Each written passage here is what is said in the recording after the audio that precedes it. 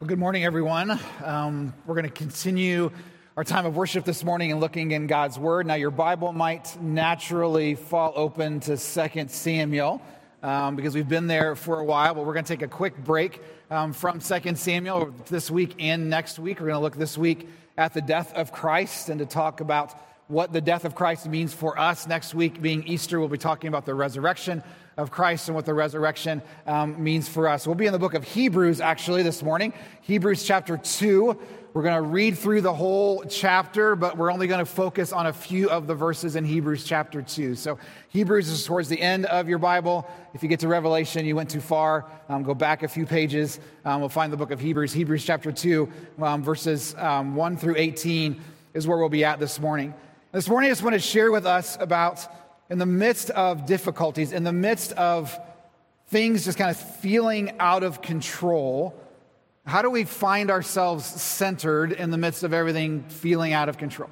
How do we find ourselves with any kind of hope, with any kind of joy at all, in the midst of what feels overwhelming, in the midst of what feels dark, in the midst of all of those things? How do we find ourselves there? Now, Hebrews chapter 2, verses 1 through 18, I want to read that to us, and then we'll kind of jump in on what we're going to be talking about. Hebrews chapter 2, verses 1 through 18, God's word says this: Therefore, now real quick, stop with that first word. Therefore, go back to chapter 1, just kind of, the whole chapter 1 is basically saying Jesus is awesome. That's chapter 1 of Hebrews. Jesus is awesome and better. Superior, awesome, better. Therefore, because Jesus is awesome, better, superior, therefore, we must pay closer attention to what we have heard, lest we drift away from it. For since the message declared by angels proved to be reliable, and every transgression or disobedience received a just retribution, how shall we escape if we neglect such a great salvation? It was declared at first by the Lord, and it was attested to us by those who heard, while God also bore witness by signs and wonders and various miracles and by gifts of the Holy Spirit distributed according to his will. For it was not to angels that God subjected the world to come, of which we are speaking. It was been testified somewhere, what is man that you are mindful of him, or the Son of Man that you care for him? You made him for a little while lower than the angels. You have crowned him with glory and honor, putting everything in subjection under his feet. Now, putting everything in subjection to him, he left nothing outside his control. At present, we do not yet see everything in subjection to him, but we see him who for a little while was made lower than the angels, namely Jesus, crowned with glory and honor because of the suffering of death, so that by the grace of God he might taste death for everyone. For it was fitting that he, for whom and by whom all things exist, and bringing many sons in glory, should make the founder of their salvation perfect through suffering. For he who sanctifies and those who are sanctified all have one source. That is why he is not ashamed to call them brothers, saying, I will tell of your name to my brothers in the midst of the congregation. I will sing your praise. And again, I will put my trust in him. And again, behold, I and the children God has given me. Since therefore the children share in flesh and blood, he himself likewise partook of the same things, that through death he might destroy the one who has the power of death, that is, the devil, and deliver all those who through fear of death were subject to lifelong slavery. For surely it is not angels that he helps, but he helps the offspring of Abraham. Therefore he had to be made like his brothers in every respect, so that he might become a merciful and faithful high priest in the service of God, to make propitiation for the sins of the people.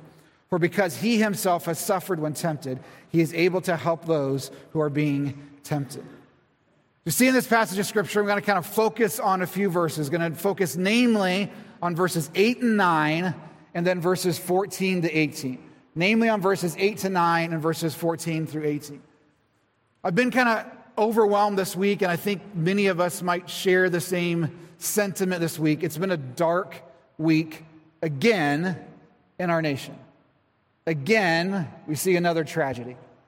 Again, we see another school shooting. Again, we see riots in the streets. Again, we see politicians failing us. Again, we see marriages crumbling. Again, we see banks crumbling and jobs crumbling again and again, and it feels overwhelming and dark and crushing. It feels like things are getting worse and worse and worse, and there's no hope whatsoever on the horizon. There's no help on the horizon. It feels like at times, and a week like this week feels like, haven't we had enough of this? Is it enough of the death and destruction and division that we're feeling?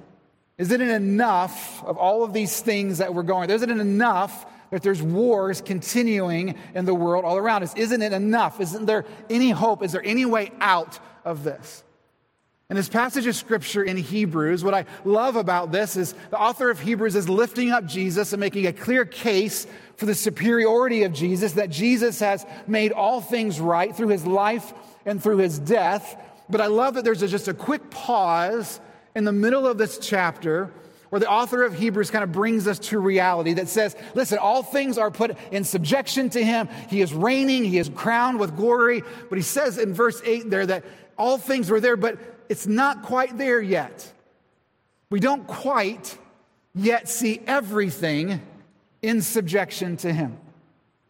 And I love that the author of Hebrews takes that kind of reality check in the middle of lifting up Jesus, in the middle of honoring who Jesus is, kind of takes a gut check and says, but yet when we look around, it doesn't seem like everything is the way it's supposed to be just yet. And I love at the end of verse 8, he says, listen, all these things are happening and things are not yet in subjection to him. But verse 9, the beginning of verse 9, those few first words of verse 9, but we see him.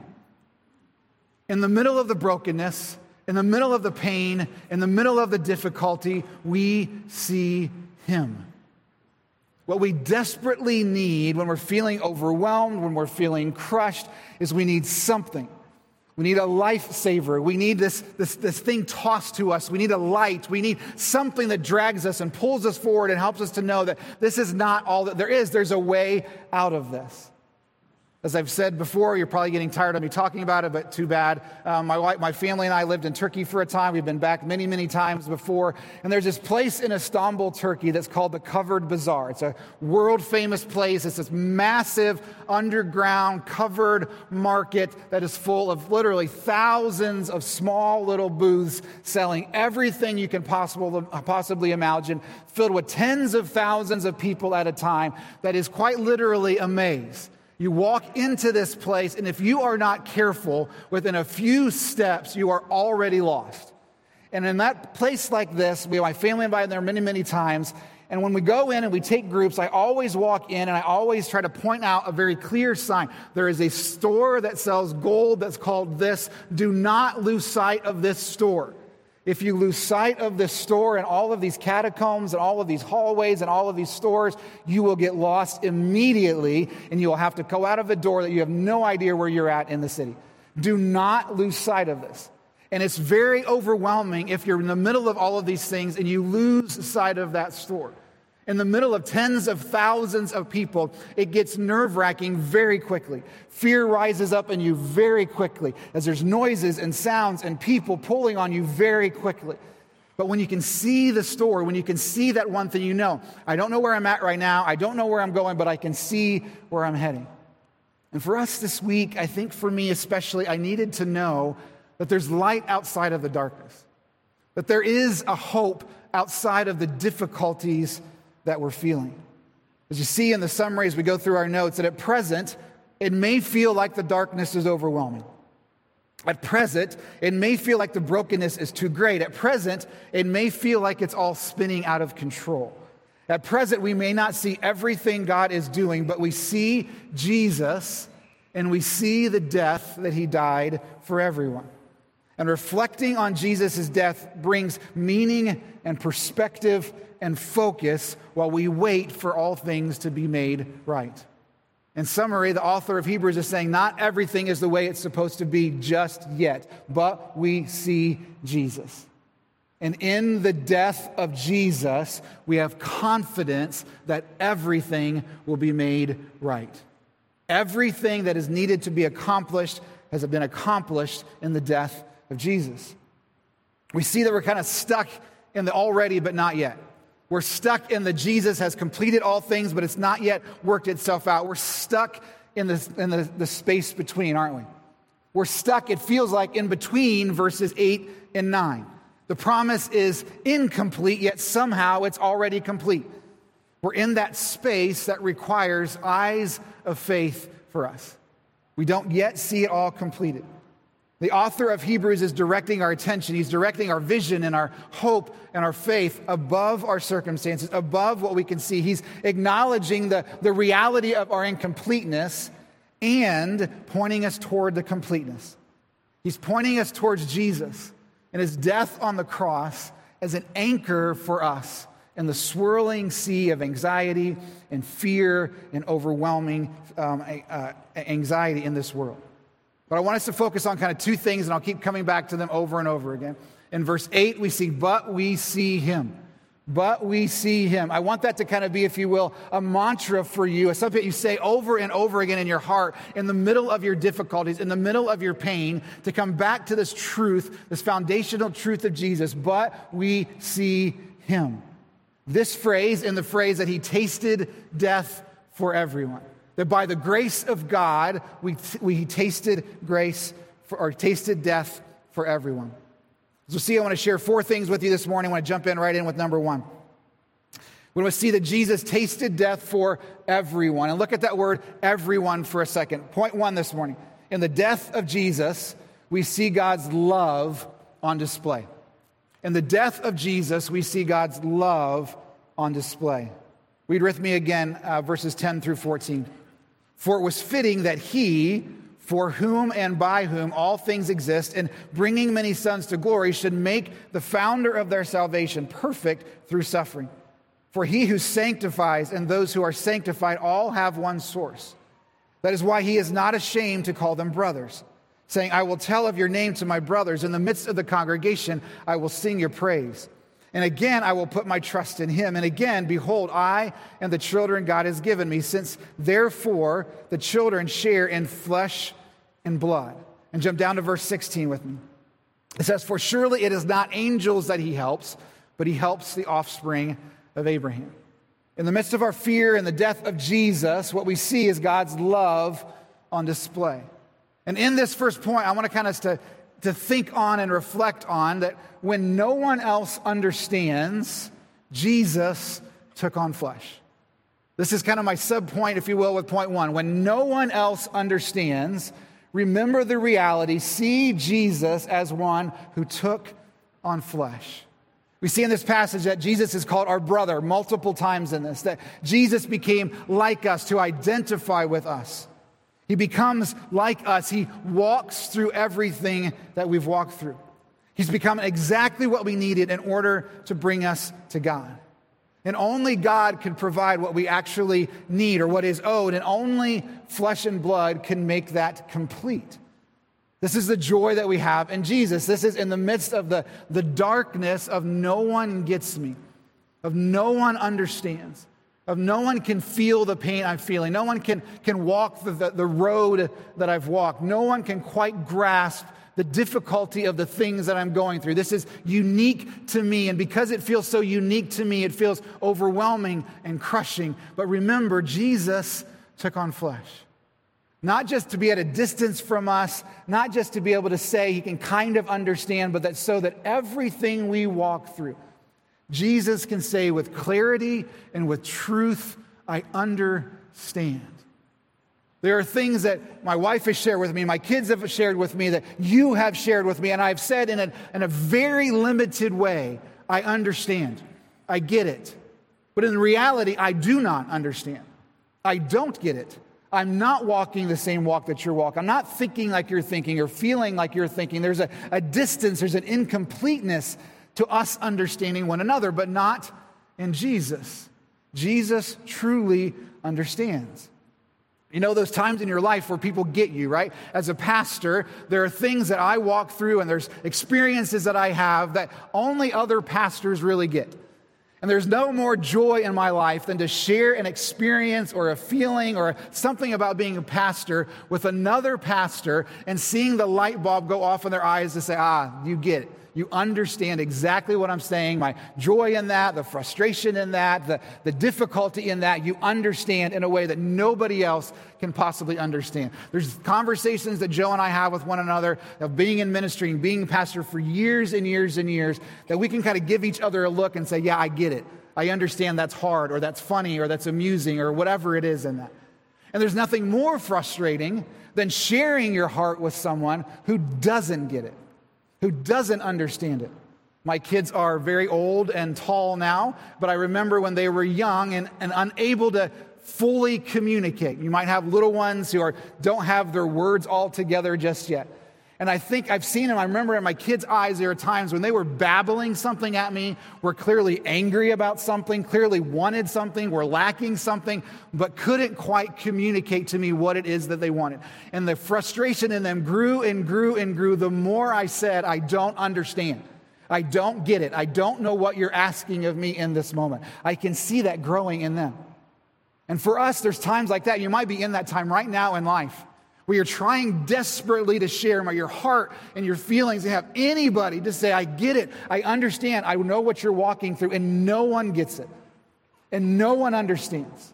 But my encouragement, my challenge to you this morning is to see Him, to see Jesus, who took on flesh, who shares flesh and blood with us, who is a brother to us, who identifies with us, who walks with us, who understands us. And God's love is on display in the death of Jesus. That love is only truly shown when it is shown to us, when it is demonstrated to us. And Jesus alone can do that for us. Jesus alone can identify with us. Jesus alone can take on the sacrifice to take on the penalty that we owe. Angels could not do it. They're too high above us, too lofty for us. Animals were not sufficient enough. They're too much below us. They're not going to be able to identify with us. It has to be flesh and blood. It has to be humanity. And it has to be Jesus, perfectly God, perfectly man, to identify with every struggle that we're walking through. God loves us in such a clear way as to send His Son to die for us.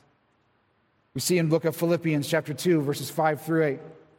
It says, have this mind among yourselves, which is yours in Christ Jesus, who, though He was in the form of God, did not count equality with God a thing to be grasped, but emptied Himself, taking the form of a servant, being born in the likeness of men, and being found in human form, He humbled Himself by being obedient to the point of death, even death on a cross. That God humbled Himself to become like us. God took on flesh to understand us, to walk with us, to demonstrate the love that He has for us. Let's be honest, the love of God is meaningless if there is no action behind it.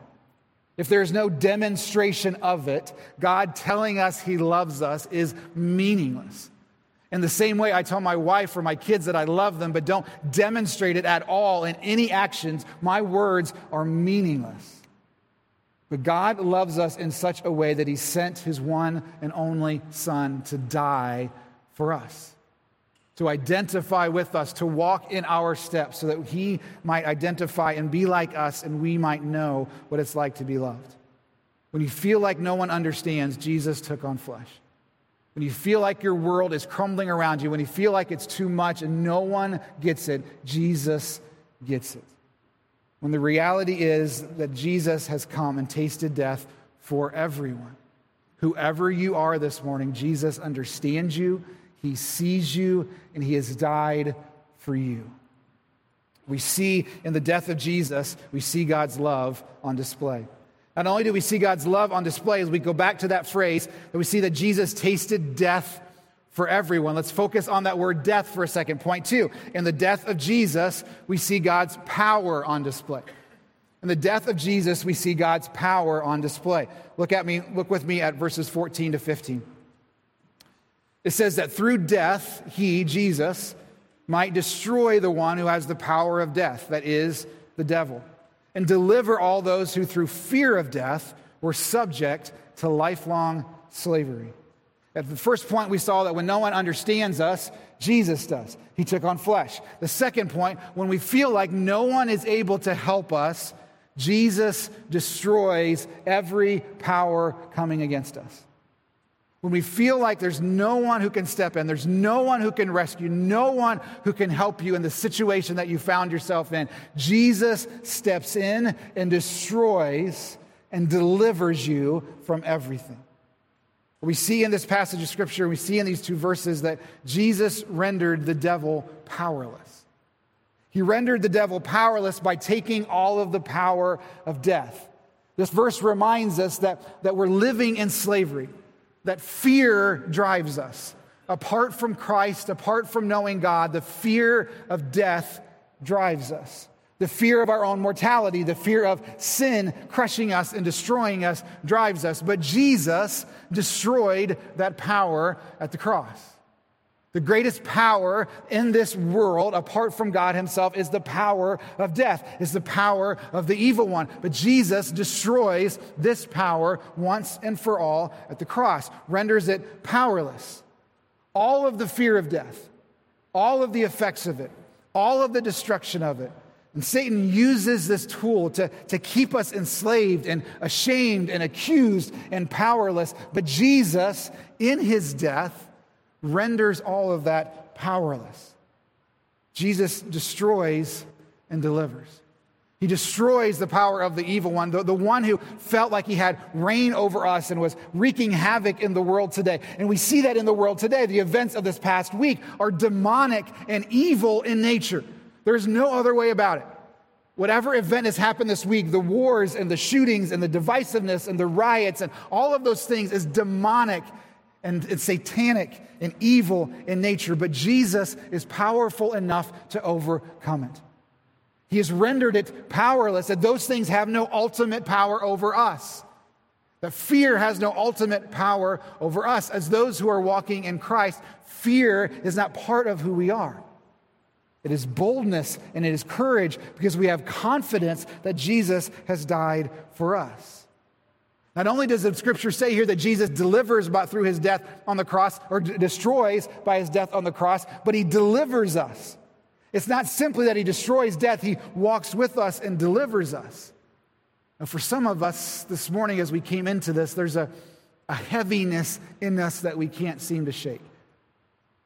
There'll be a sadness, or a sorrow, or a guilt, that you feel it creeping in. You feel a fog in your life of an evil or a difficulty or whatever it is, that you feel this weight on you that you just can't seem to shake.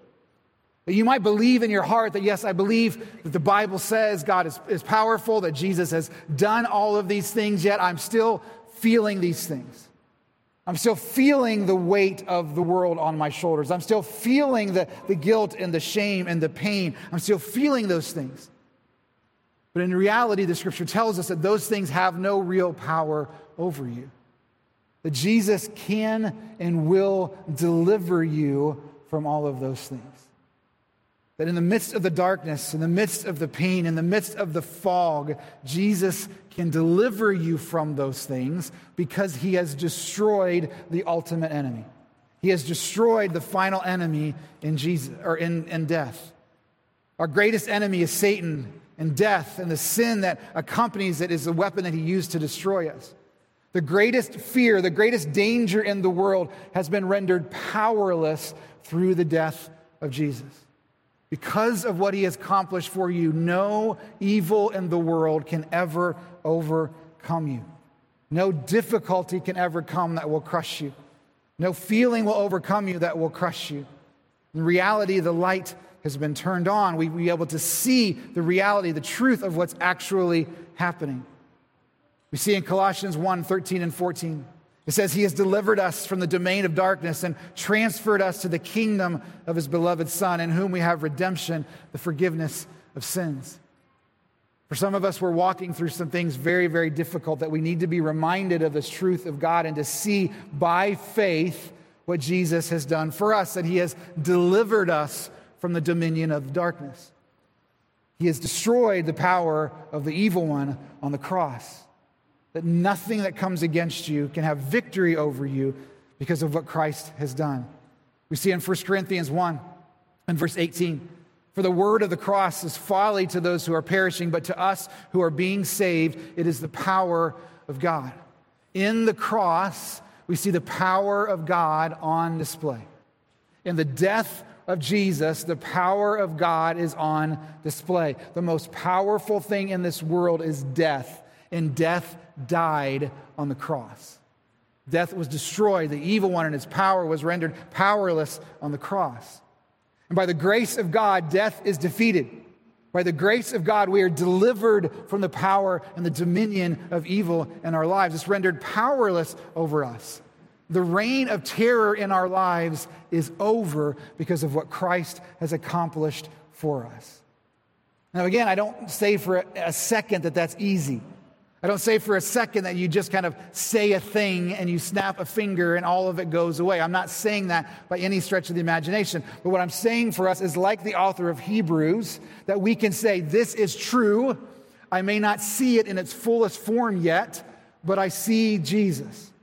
I see what he accomplished for me. And by faith, I believe that it's true. By faith, I believe that it's mine. Not only do we see the love of Christ on display on the cross and the power of Christ on display on the cross by overcoming the devil and all that he has to deliver us from evil. Number 3, in the death of Jesus, we see God's justice on display. His justice on display. Look with me on verse 17. It says, therefore he had to be made like his brothers in every respect, so that he might become a merciful and faithful high priest in the service of God to make propitiation for the sins of the people. And with this, when we feel like the world is broken beyond repair, Jesus makes it right. When we feel like there is no hope for things to be put back together again, for things to be reconciled again, for things to be redeemed again, when we feel like there's no hope of things being made right, we look to Jesus' death on the cross. And we have a big word in verse 17, again, not a word that we use all the time in our everyday life, the word propitiation. It's a big Bible word that we don't use very often. Basically, the word propitiation means that we're setting aside God's wrath through a gift or through an offering of some kind. God is angry at sin. God is angry because of our unrighteousness and our unholiness. There's a consequence for that, but an offering or a gift has been given to set aside God's wrath. What is that gift? What is that offering? It is Jesus. It is his death on the cross. He accomplishes it. He is the gift. He is the offering. He is the propitiation. He is the one who diverts God's wrath, not away to some random thing, but diverts God's wrath from us to himself. All of the anger against sin, all of the justice that is owed to us because of our rebellion, all of it is taken by Jesus on the cross. Every last drop. Jesus is making all things right. Everything that is needed to be made right, Jesus does. God's love and his justice go hand in hand. You see, our rebellion, our sin, it comes at a cost. We owe something because of our rebellion. We owe something for making ourselves little gods. We owe something for knowing clearly that God exists and denying his very existence. We owe something to our Creator for that. They come at expense of God's holiness and unrighteousness and righteousness and carry a penalty with them. A payment is required for our sinful actions, and propitiation is that payment. But we're very clear this morning, it's not us making the payment. We don't give the offering. We don't give the gift. It is not us. What God requires, God provides. And Jesus willingly takes the wrath of God for us. Jesus willingly satisfies the justice of God for us. Everything that was needed to be made right between our Creator and the creation, Jesus does. Through his death, we see Jesus making all things right. Jesus is willingly making this payment. Again, as we look at the world around us, it feels far too broken, does it not? It feels impossible for the evil that is going around the world, for the brokenness that is going around in the world, for the active rebellion against God that is going in the world today, for anything to make that right. for anything to redeem that. And we've seen it over and over and over again. We've attempted it, have we not? New leaders will fix this, right? New laws will fix this, right? New programs will fix this, right? We go through list after list of things that will make it right, and none of it works. And it just feels like it gets worse and worse, and piles on top of piles, getting worse and worse all the time. But it is Jesus alone who can reconcile this. It is Jesus alone that can bring man and God together again. It is Jesus alone and his death on the cross that can take the penalty that is due for the evil that we have committed. We see in Colossians verses 1, 19 to 21, it says, "For in him, in Jesus, all the fullness of God was pleased to dwell, and through him to reconcile to himself all things, whether on earth or in heaven, making peace by the blood of his cross. And you who once were alienated and hostile in mind, doing evil deeds, he is now reconciled in his body of flesh by his death." Every bit of evil, every bit of things that have alienated us, the hostility in our minds, the evil deeds that we have committed, all of it has been made right by Jesus. All of it. What does this mean for us practically? It means that for us this morning who feel like the cost is too high, that the damage is too great, that redemption is too far gone. What the author of Hebrews wants us to see is to see Jesus in his death and to see that Jesus' death is enough. Your sin is not too great for Jesus' death. Your rebellion is not too great for the death of Jesus. Your walking away from Jesus is not too far for the death of Jesus.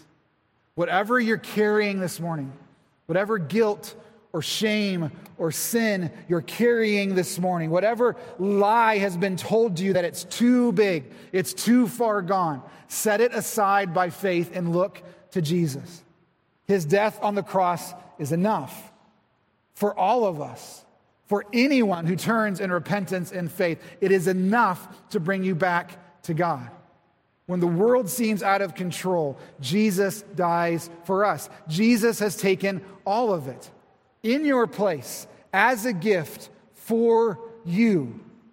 For you, not with you. This is not in tandem. This is not I work hard, Jesus works hard, and together our hard work makes everything right. No, it is you rebel, Jesus obeys, and everything is made right through his death and through his resurrection. Jesus does it for us. What we are incapable of doing, Jesus does.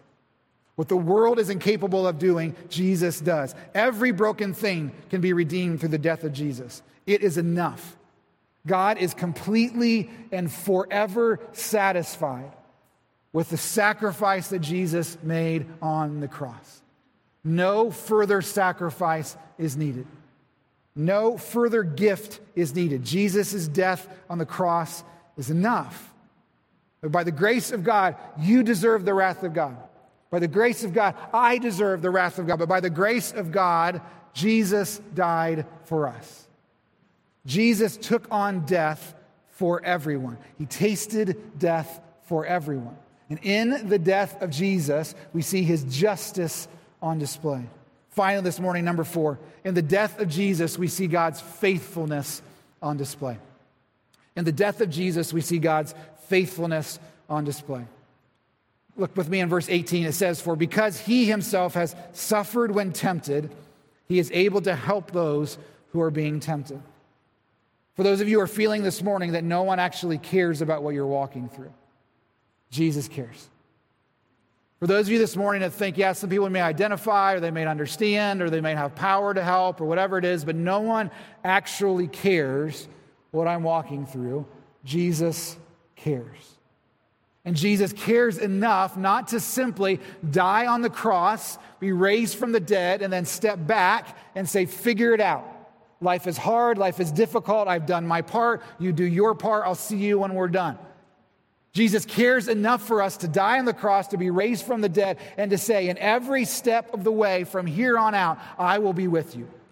Every temptation that you face, I will be with you. Every discouragement that you face, I will be with you. Every time you want to give up, I will be with you. When the darkness feels too much, I will be with you.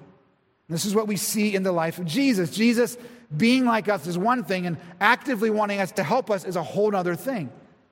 Jesus didn't simply come in earthly flesh to identify with us. He came to walk with us, to actually help us.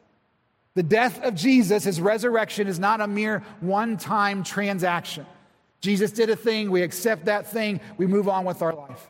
It is an ongoing presence of our life through everything that we walk through.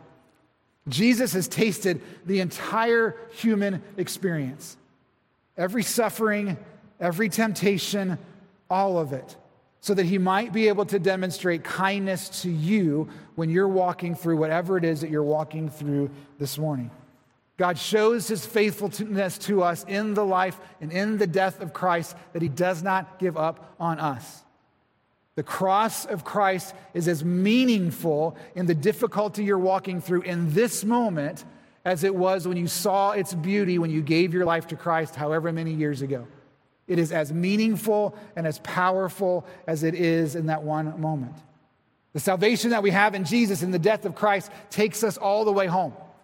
He leads us all the way home. Step by step leads us all the way home. One of the things that I hate when I get super, super lost is when someone gives me directions and the directions make me feel more confused and lost than I was walking into it. There are times that I just want someone to grab my hand and say, "Come this way." There are times, again, when we lived in Turkey, we were lost, often lost, and we would ask for directions in Turkey, and the answer was always 100 metre. It was always 100 meters. Whatever we were going, wherever we wanted to go, the answer was always 100 meters. The answer was never 100 meters. That was the answer they always gave to us. And I needed in those moments not directions, not go this way and that way, and for that person to stand back and watch as I leave and maybe laugh at me because they knew it wasn't 100 metre, it was 400 kilometers the other way, and to be able to stand back and hope that I find my way. What I needed in that moment is someone to grab my hand and say, "It is this way, come with me." And at every turn and every moment that you feel like you're in the wrong place, when you're tempted to go the wrong direction, I will be there to pull you back and to say, "No, home is this way. Where you're heading is this way." And this is what we see in the death of Jesus. Not just a gift to us, not just a one-time transaction, but a commitment to walk through us in everything that we're walking through. Hebrews goes on to tell us in Hebrews chapter 4 and verse 16, it says, "Let us then with confidence draw near to the throne of grace, that we may receive mercy and find grace to help in time of need." The author of Hebrews is telling us Jesus is superior, not just for one-time confession of faith, but for every temptation you walk through in life. Every difficulty that comes down your path, every moment where you stop and see Jesus is over all of it. I don't see it yet. Jesus, I need your help to help me to see. We see in the words of Psalm 46, verses 1 to 3, that God is our refuge and strength. He's a very present help in trouble. How can I believe that by faith? How, and when everything feels that God is far away from me, what do I do in those moments? I look to the cross. I look to the death of Jesus, and I'm reminded of all that he has for me. So we see in the life of Jesus all that he has for us in the middle of our darkness, in the middle of our pain. Though it all seems to be unraveling around us, though it all seems to be incomplete and broken beyond repair, my encouragement, my challenge to you this morning is Hebrews 2 and verse 9. But we see him. But we see Jesus who died the death that we deserved. But we see Jesus who died like me as a human. So we see in Jesus the satisfaction of every wrong thing that I've ever done in the death of Jesus. We see in Jesus a promise, not just to die for us and to leave us alone, but to die for us and walk with us through all things. How did Jesus do this himself? How did Jesus walk through all of the things that he walked through? Hebrews tells us in Hebrews chapter 12, verses 1 to 2. It says, "Therefore, since we are surrounded by so great a cloud of witnesses, let us also lay aside every weight and sin which clings so closely. And let us run with endurance the race that is set before us, looking to Jesus, the founder and perfecter of our faith, who for the joy set before him endured the cross, despising the shame, and is seated at the right hand of the Father. How did Jesus continue to walk through all of that? For the joy set before him, he endured all things. How do we, in the midst of the darkness and the pain, when we're surrounded by all the hard, how do we continue on? How do we keep pressing forward? How do we see?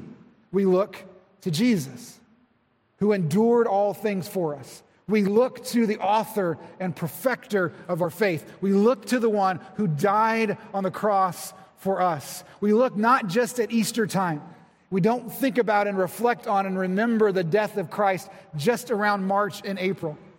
We think about those things moment by moment. The death of Christ is meaningful to us in every breath that we take. It demonstrates to us the depth of God's love for us. His power over the biggest, darkest things in your life. His ability to make right what seems unbelievably unbroken. His ability to walk with us through everything that we've walked through. Jesus' death on the cross is meaningful to us in every step we take. Let's go to the Lord in prayer. God, thank you for this reminder to us. Thank you for what you have accomplished for us, Jesus. Jesus, thank you for enduring all things for us. Thank you, Jesus, for dying the death that I deserved. Thank you, Jesus, for making right what I made wrong.